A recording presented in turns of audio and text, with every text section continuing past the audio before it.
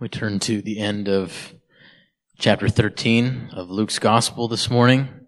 Luke 13, 31 through 35. Luke 13, 31 through 35. At that very hour, some Pharisees came and said to him, "Get away from here, for Herod wants to kill you." And he said to them, "Go and tell that fox, 'Behold, I cast out demons, perform cures today and tomorrow, and the third day I finish my course.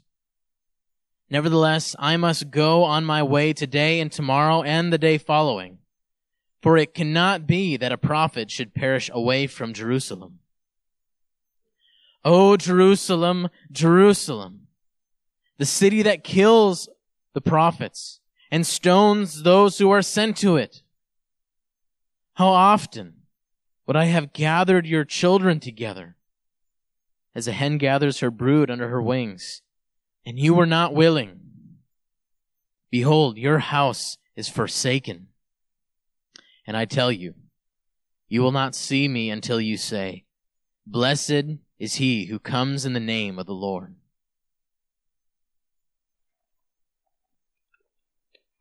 Father, I ask that your Spirit would move not only in our minds to help us understand this text, but also in our hearts. Father, that you would use this to strengthen, to conform us more into the image of Christ for those of us who are born again and trusting. And Father, that it might be your gracious will that you might save anyone here who does not yet know of the incredible hope there is in Christ. Lord, we ask this of you in Christ's name. Amen. If I was going to ask the question to all of you, what is your attitude towards God? What is your attitude towards Christ? Or what is your attitude towards the Word of God? I trust that everyone knows what you're supposed to say. You're supposed to say, my attitude's good towards God. I want Jesus. I want the Word of God. The text before us is a judgment spoken upon the Jewish leaders who did not want Christ. They did not want God. They did not want God's words. And as a preacher, when I get to a text like this, I think, what does this have to do with believers? So if they're already saved, if they have the Spirit of God inside them, how can they learn from judgments spoken to false teachers? The answer is, as saved Christians, those who do know Christ still are in a battle with their flesh, their fallen nature. They've not yet put to death the deeds of the flesh perfectly. So, the same flesh that causes the Pharisees to reject God's word can cause us, if we're willing to take an honest look into our life, to run from the Word of God, to run from Christ, and to run from God. We as Christians can all struggle with this. Last week, we looked at Jesus' plea to strive to enter through the narrow gate. And Jesus took us forward into the future and let us see what it's going to be like on Judgment Day, that the majority of the people who thought they knew Him were actually going to stand outside the door when the master of the house shuts the door and try to get in, but will be unable. He lets us see what it's going to be like. People who were religious but didn't know him personally. He didn't know where they came from. And then he takes us into the future to show us what hell will be like. There will be weeping and gnashing of teeth for those who thought they were getting in, and they realize they are not. And specifically, he's speaking to Jews in that context where he says, when you see Abraham and the prophets all dining in the kingdom of God and you yourself are left outside, and people are coming from east and west and north and south, all coming to this banquet, but you yourself cast out. And that text we talked about, just like in World War II, when the United States, 5 days before they dropped the atomic bombs on Hiroshima and Nagasaki, they dropped 1 million leaflets over across the tops of these cities that warned them that destruction was coming. That's what this text was like. And now, as we come to verse 31, we see the sad reality of Israel, and especially Israel's leaders. You know, you might think that these 5 verses will be simple. I kind of thought, well, this might not be that tough a text. Maybe 1 out of 5 sermons I preach, you run into a real difficult interpretation issue that really takes more time. In these few verses, there is like 3 of those. I'm just going to tell them to you on the front end, so as we work through, you can lean in and be excited to work through these questions. The first question was this: why are the Pharisees in verse 31 telling Jesus to get out of here for Herod wants to kill him, when we've already seen that the Pharisees have been plotting Jesus' death? Why would some Pharisees come and say, get out of here, Herod wants to kill you? That was the first question. The second question is in verse 34, when Jesus says, "O Jerusalem, Jerusalem, the city that kills the prophets and stones those who are sent to it, how often I would have gathered your children together as a hen gathers her brood under her wings, and you were not willing." And my question is this, because I know there's those who say, see, man's will overrides Christ's will. He wanted to gather, but they were unwilling, and man's will, it seems at first glance, to trump the sovereign will of Christ. And yet I know from the rest of the scripture that is not true. So what does this text mean?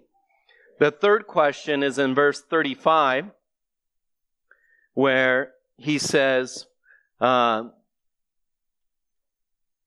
"Behold, your house is forsaken."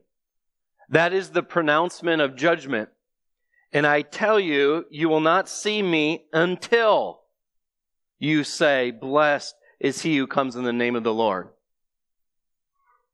What does until refer to? What time is this when they will say, blessed be the name of the Lord? So, since you're all at the edge of your seats and you can't wait to dive into this text, let's dive in and see what the Lord will teach us.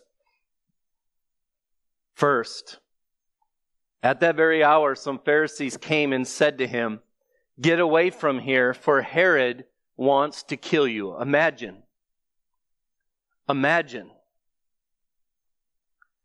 Someone coming to you saying, there is a plot for your murder, get out of here. How would you feel? How would you respond? This is a real threat. And yet, he said to them, go tell that fox. To which I say, yeah, that's my Lord. You threaten me, I might be afraid. You threaten Christ, you threaten the Lord. He says, you go tell that fox. What does fox mean? It actually points to what you might think it means. It refers to a sly, devious person. To use it in referral to a person. And it was also used in the Old Testament to describe a destructive little varmint that destroys vineyards. I'll give you a couple examples. Ezekiel 13:4. We read, your prophets have been like jackals among ruins, O Israel. So the prophets of Israel were like jackals, or like little dogs, that rather than protecting the people and taking care of them, destroy them. In Lamentations 5:16, we read, the crown is fallen from your head. Woe to us, for we have sinned. For this our heart has become sick. For these things our eyes have grown dim. For Mount Zion, which lies desolate, and jackals prowl over it. This was the state of Israel throughout its history. People far from God in idolatry, and their leaders only making it worse. In the Song of Solomon, the book most people are afraid to open because it's speaking of intimacy a lot of the times in very poetic language. And chapter 2, verse 15, the young maiden says, catch the foxes for us, the little foxes that spoil the vineyards, for our vineyards are in blossom. And what she's saying is, be pure until the wedding day. Don't arouse or awaken love until it pleases. Little foxes can get into your dating relationship, and sin can come in and begin to ruin this beautiful vineyard that at the end of the Song of Solomon is opened up, where the husband is called to enter into the vineyard. You should read it. It's in the scripture. It's God's word to us. But here we get the idea of this word fox. And then he says, go tell that fox, behold, I cast out demons and performed cures today and tomorrow. And the third day I finish my course. Nevertheless, I must go on my way today and tomorrow and the following day. For it cannot be that a prophet should perish away from Jerusalem. Jesus specifically says, this warning doesn't cause me to do one thing differently. My course is set. I'm going to continue on with the ministry the Father has sent me to do, and I'll complete it on the third day. Commentators wonder what the third day is. It definitely points to the death and resurrection, culminating in the resurrection. He raises on the third day. If you would read liberal theologians, or you even watch like the History Channel, and they're talking about Jesus' life, a lot of times they'll speak as though Jesus was this good guy who had good intentions, but kind of got overboard with what he was doing. And he pushed people too far, and he pushed the Pharisees to the limits, and he ended up getting himself killed. As though if he would have been wiser, he could have been a more effective leader. But we've already seen in Luke, back in chapter 21, or Luke 9, verse 21, we see he strictly charged and commanded them to tell this to no one. Peter had just said, "You are the Christ." And he said, "The Son of Man must suffer many things and be rejected by the elders and the chief priests and scribes and be killed, and on the third day be raised." So, already we see that Christ is not a victim that has unknowingly walking towards his death, but rather he was sent into this world by his Father to accomplish what God has sent for him to do.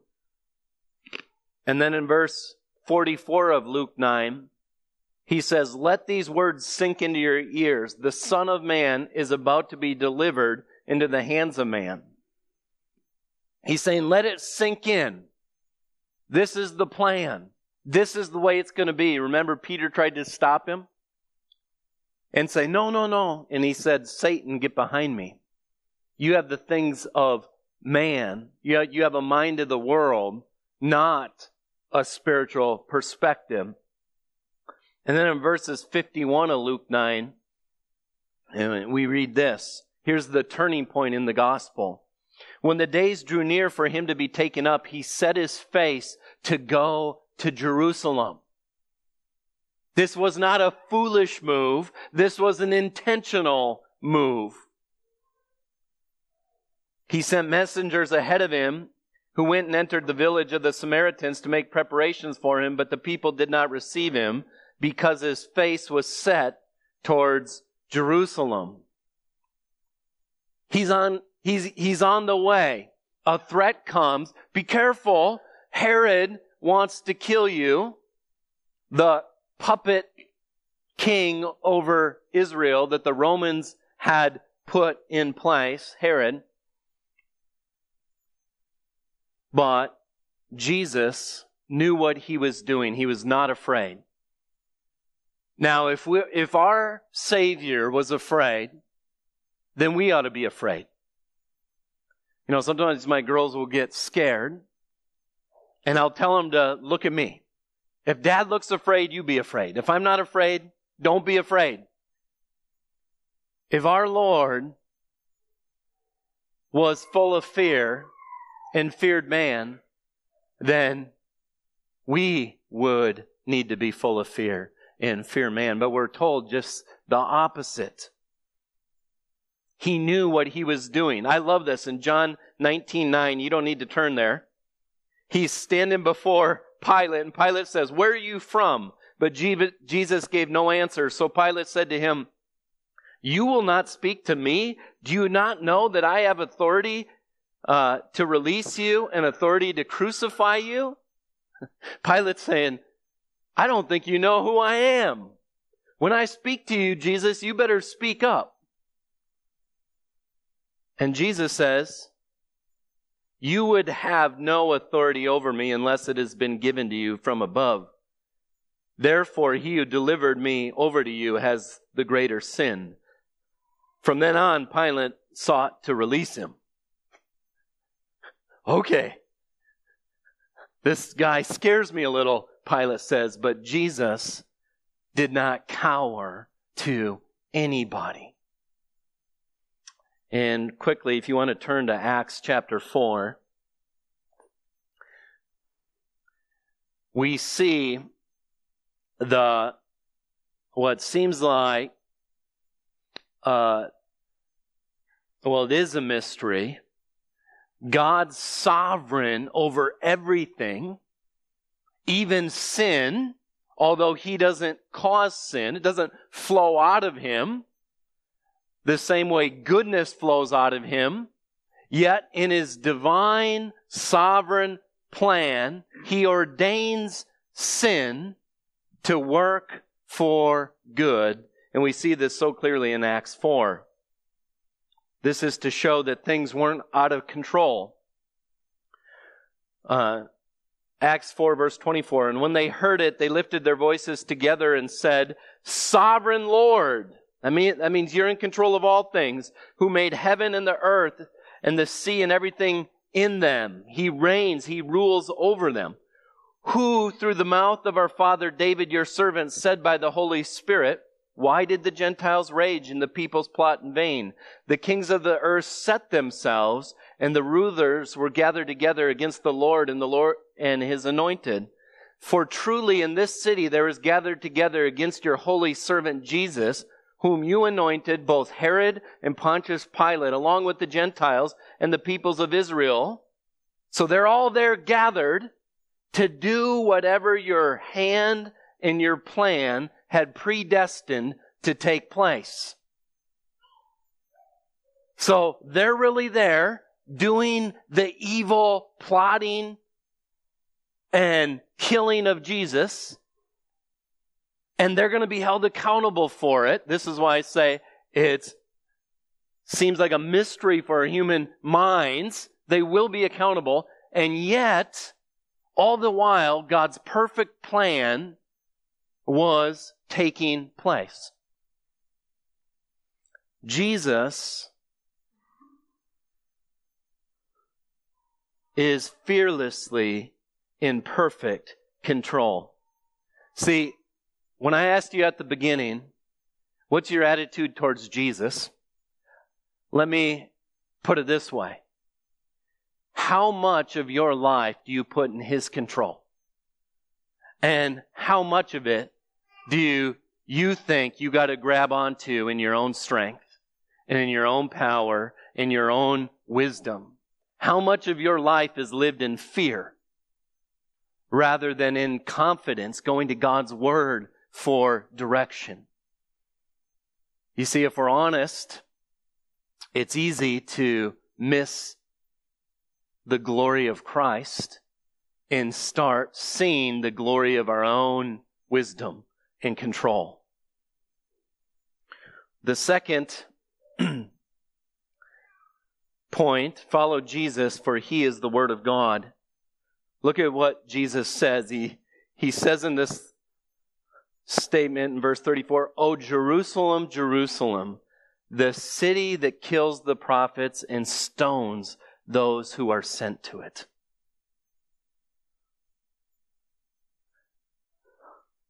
Jesus, God has always sent His word to His people.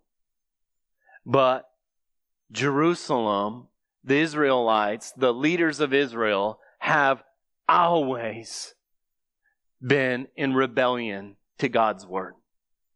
Even though God promised good things for them, if they would repent and turn and welcome His word, but rather they made a history of killing the prophets. The word of God would come and they would say, no, I don't want it. Get it out of my life.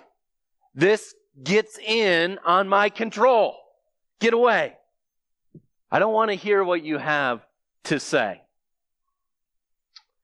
In 2 Kings verse 21, we could go so many places. We see all the innocent blood spilled by Manasseh. It reads in verse 16, 2 Kings 21:16. Moreover, Manasseh shed very much innocent blood, till he had filled Jerusalem from one end to another, besides the sin that he made Judah to sin, so that they did what was evil in the sight of the Lord. This was commonplace. History tells us that one of the ones that Manasseh slayed would have been Isaiah, the prophet Isaiah. In Hebrews 11, we're told that some were sawn in two. And this isn't in Scripture, but this is history says this, that Isaiah was put into a hollow log. And as he was put into a hollow log, they sawed him in two. This has been the history of what Israel has done with those who came to deliver the Word of God.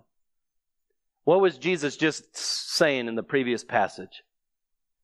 He's saying, run to the narrow door. Repent. Run to me. The majority of them are rejecting him. And he's crying out. He's saying, it's not going to go good for you. Run to me. Run to me. He is the prophet. He is the last one to speak. And then we have Jehoiakim, who was king of Israel, in Jeremiah 26:20, where we read how he slayed Uriah the prophet. There was another man who prophesied in the name of the Lord, Uriah. He prophesied against the city and against this land in words like that of Jeremiah. So he comes and he speaks of their sin. In verse 21 of chapter 26, he says, when King Jehoiakim, with all of his warriors and all of his officials, heard his words, the king sought to put him to death. And then in verse 23, they took Uriah from Egypt and brought him before the king, who struck him down with the sword and dumped his body in the burial place of the common people.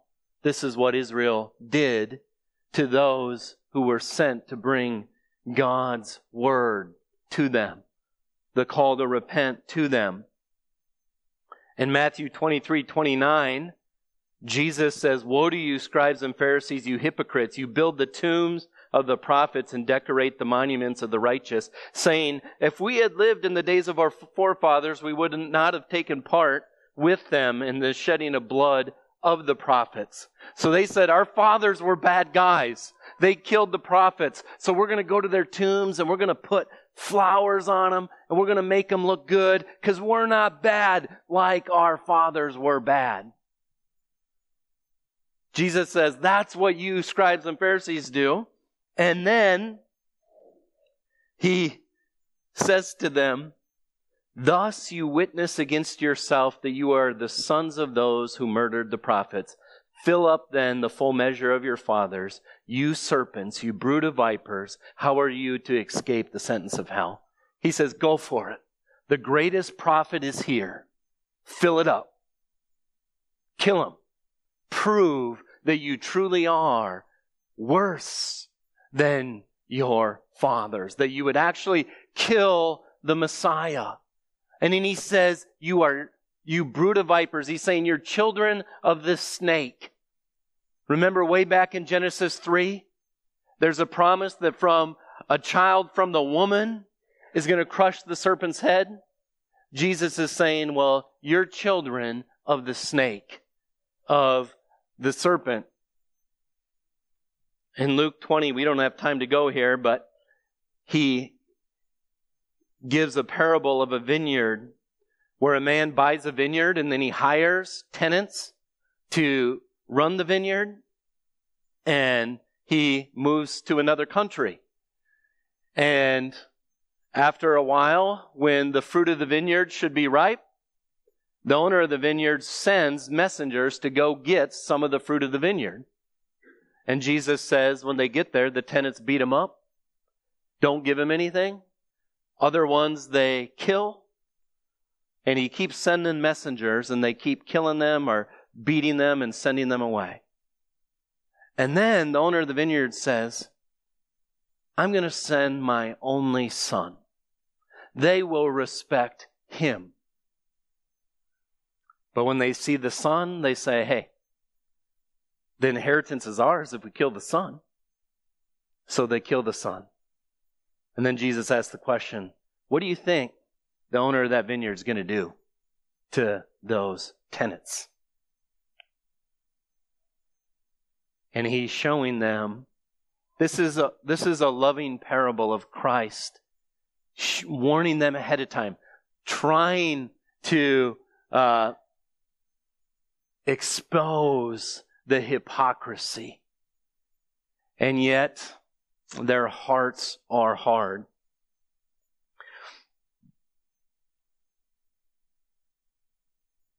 So the second point in your notes, follow Jesus. He is the Word of God. Ask yourself this question. Are you submissive to the Word of God? Can the Word of God speak anything into your life? Do you see God as good? That He's worthy to listen to. Not only that, but do you see His words like gold? Because the Pharisees thought they knew it all. So that when Christ comes and preaches truth that was contrary to what they thought they had it all figured out, they weren't going to listen. And I wonder how many Christians grow hard and think, I can't learn anything. I can't be humbled. I can't be taught. Can God change your view about anything? Or do you got it figured out? Do you got a justification for every sin that you want to protect? And so that when the Word of God comes, you just kill it like they killed the prophets. Keep it away. Keep it away. My charge to you is humbly come before God's Word. Let God's Word speak to you. Humble yourself under it. If any human being really thinks they already know it all, they're a fool. We need the Word of God to be conformed into the image of Christ, to put to death the deeds of the flesh. Third point in your notes is follow Jesus. He is the Good Shepherd. All right, now we got to move. How often, verse 34, would I have gathered your children together as a hen gathers her brood under her wings, and you were not willing. Norman Geisler, someone who despises the full sovereignty of God over all things. In fact, he says if you view God that way, you make God a cosmic rapist who rapes the will of man. And one of his favorite texts to go to prove that although Jesus' will is one thing, that man can trump the will of Christ, this is one of the favorite texts that he goes to prove his point. At first glance, it seems true. It seems right. And yet, all sorts of verses come to my mind. I come to a text like this, I read it, and I think, well, what about Luke 10:20, where Jesus says, nevertheless, do not rejoice at this, that the spirits are subject to you. He sends the 72 out, they come back, they're all excited, they cast out demons and stuff. And it says, don't rejoice about that, but rejoice that your names are written in heaven. In that same hour, he rejoiced in the Holy Spirit and said, I thank you, Father, Lord of heaven and earth, that you've hidden these things from the wise and understanding and revealed them to little children. Yes, Father, for such is your gracious will. All things have been handed over to me by my Father, and no one knows the Son except the Father, or the Father except the Son, and anyone to whom the Son chooses to reveal him. So Jesus says, no one will know the Father unless I choose to reveal the Father to him. No one. That's God's gracious will that Jesus is rejoicing in. Or in Acts 13:48, after Paul preaches a sermon, he said, when the Gentiles heard this, they began rejoicing and glorifying the word of the Lord. And as many as were appointed to eternal life believed. Who believed?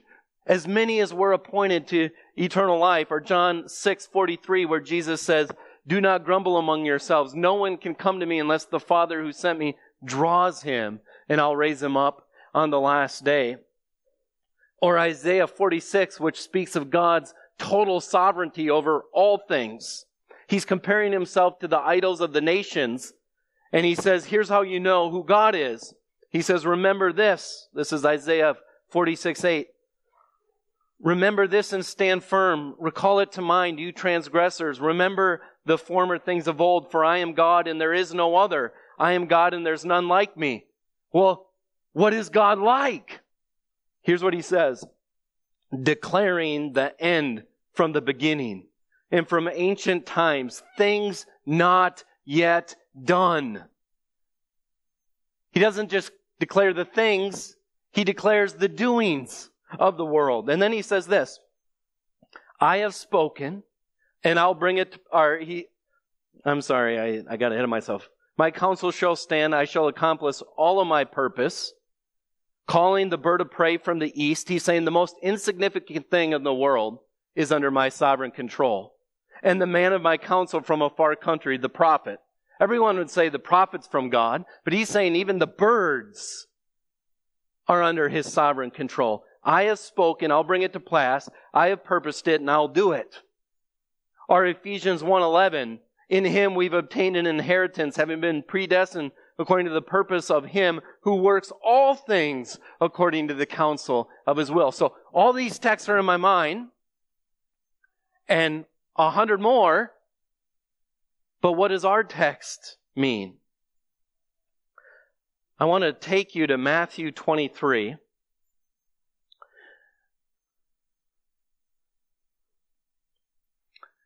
The parallel account to Luke's is in Matthew, and it's at the end of chapter 23. So when Luke's writing his gospel, remember, he's putting together the account of Jesus' life for Theophilus so that he may stand firm and believe strongly in Christ.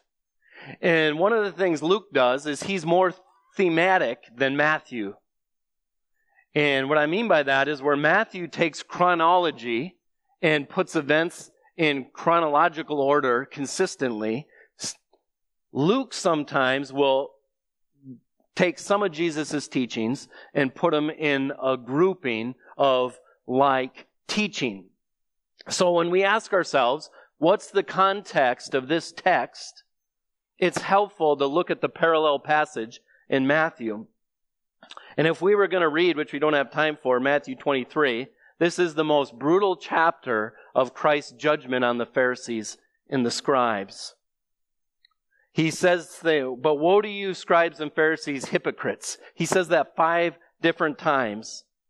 2 times, he says, woe to you, you blind guides.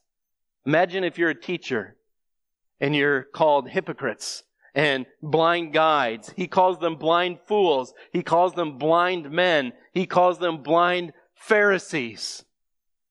And then he culminates his argument in verse 33. He says, you serpents, you brood of vipers,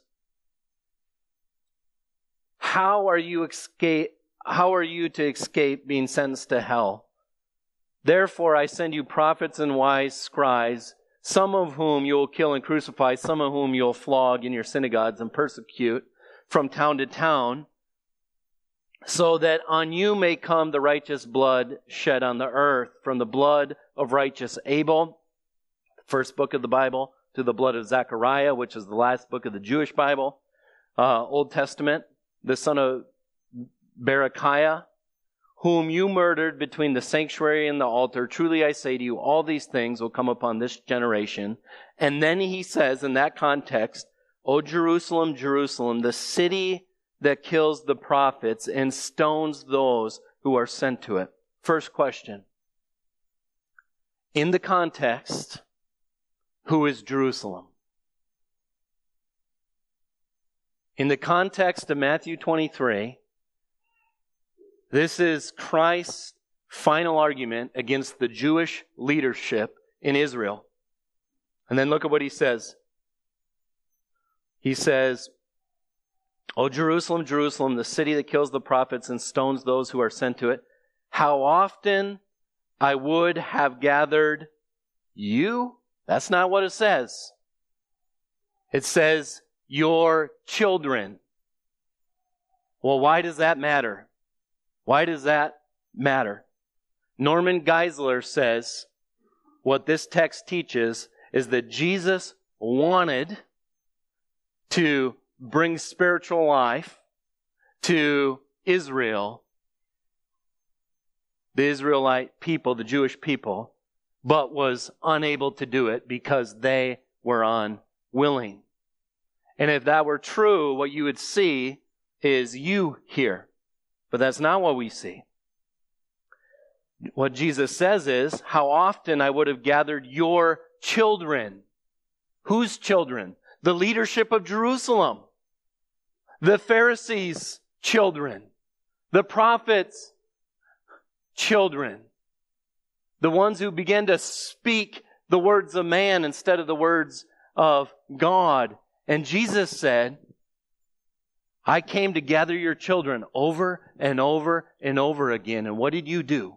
You said I did what I did by the power of Satan. You said it was by the power of Beelzebub I do what I do. And what Jesus is pointing out is when Israel's Messiah shows up to gather the people like a hen gathers the chicks, the leadership opposes Christ.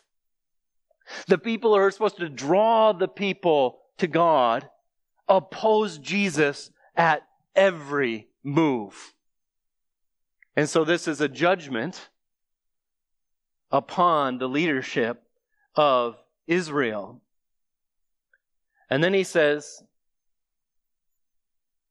see, your house is left to you desolate. The word means it's forsaken. It's left as it is. So the one who came with the words of life, the one who came that could impart real life, you opposed at every turn. And so Israel is left to you desolate. As it is, hardened in their heart, not wanting the word of God, not wanting to trust Christ.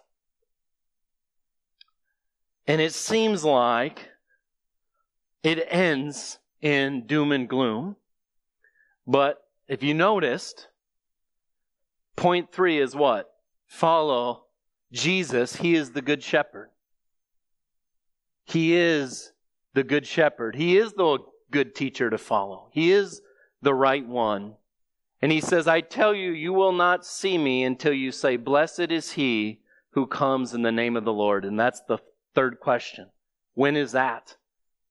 This, and there's two different views. One view says this. This is an eternal judgment that when Jesus comes, then all the Jews, the lost Jews, the leadership of Israel will bow knee because the one who rules the world with the rod of iron will cut him down at the knees, and that every tongue will confess that he is Lord. So that's one view out there. I believe that he is pointing hope to Israel, that there will be a day when this hardening on Israel's heart will be lifted, and a generation of Jewish people and Jewish leadership will go, aha, our hope is in Christ. And to prove that to you would take about 20 more minutes and a lot more verses. So next week, we will look at those verses. We'll look at Romans chapter 11. Later in Luke as well. I'll give you one more taste in Luke 19. Luke 19:41. When Jesus is speaking of the end, he says, and when he drew near, he saw the city and wept over it, saying, would that even you had known on this day the things that make for peace, but now they are hidden from your eyes. Their eyes are hidden from the truth. For the days will come upon you when your enemies will set up a barricade around you and surround and hem you in on every side and tear you down to the ground, you and your children within you. And they will not leave one stone upon another. This is pointing to the destruction of the temple, because you did not know your time of visitation.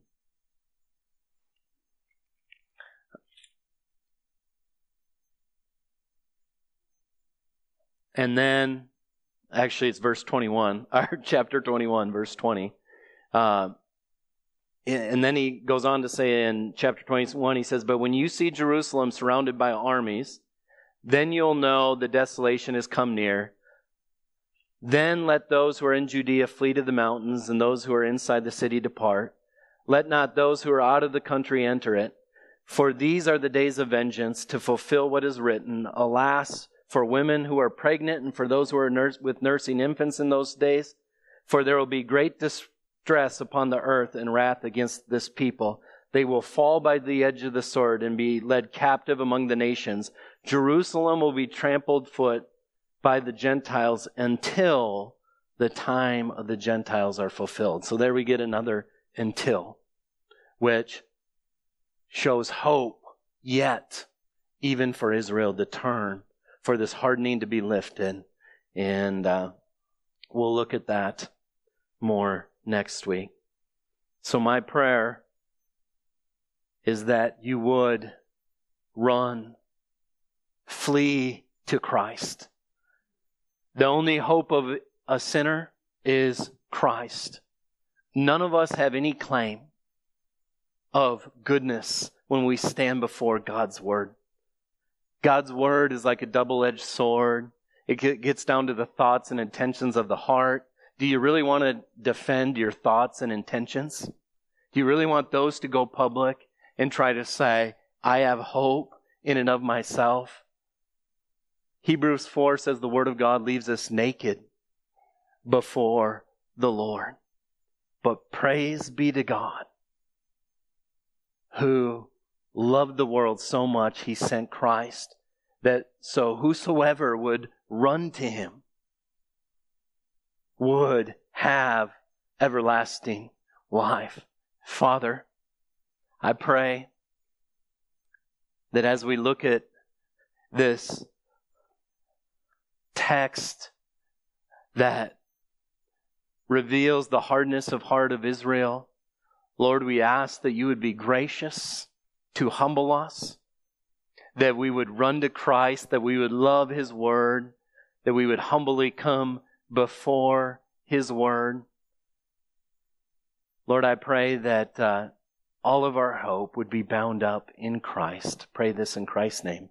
Amen.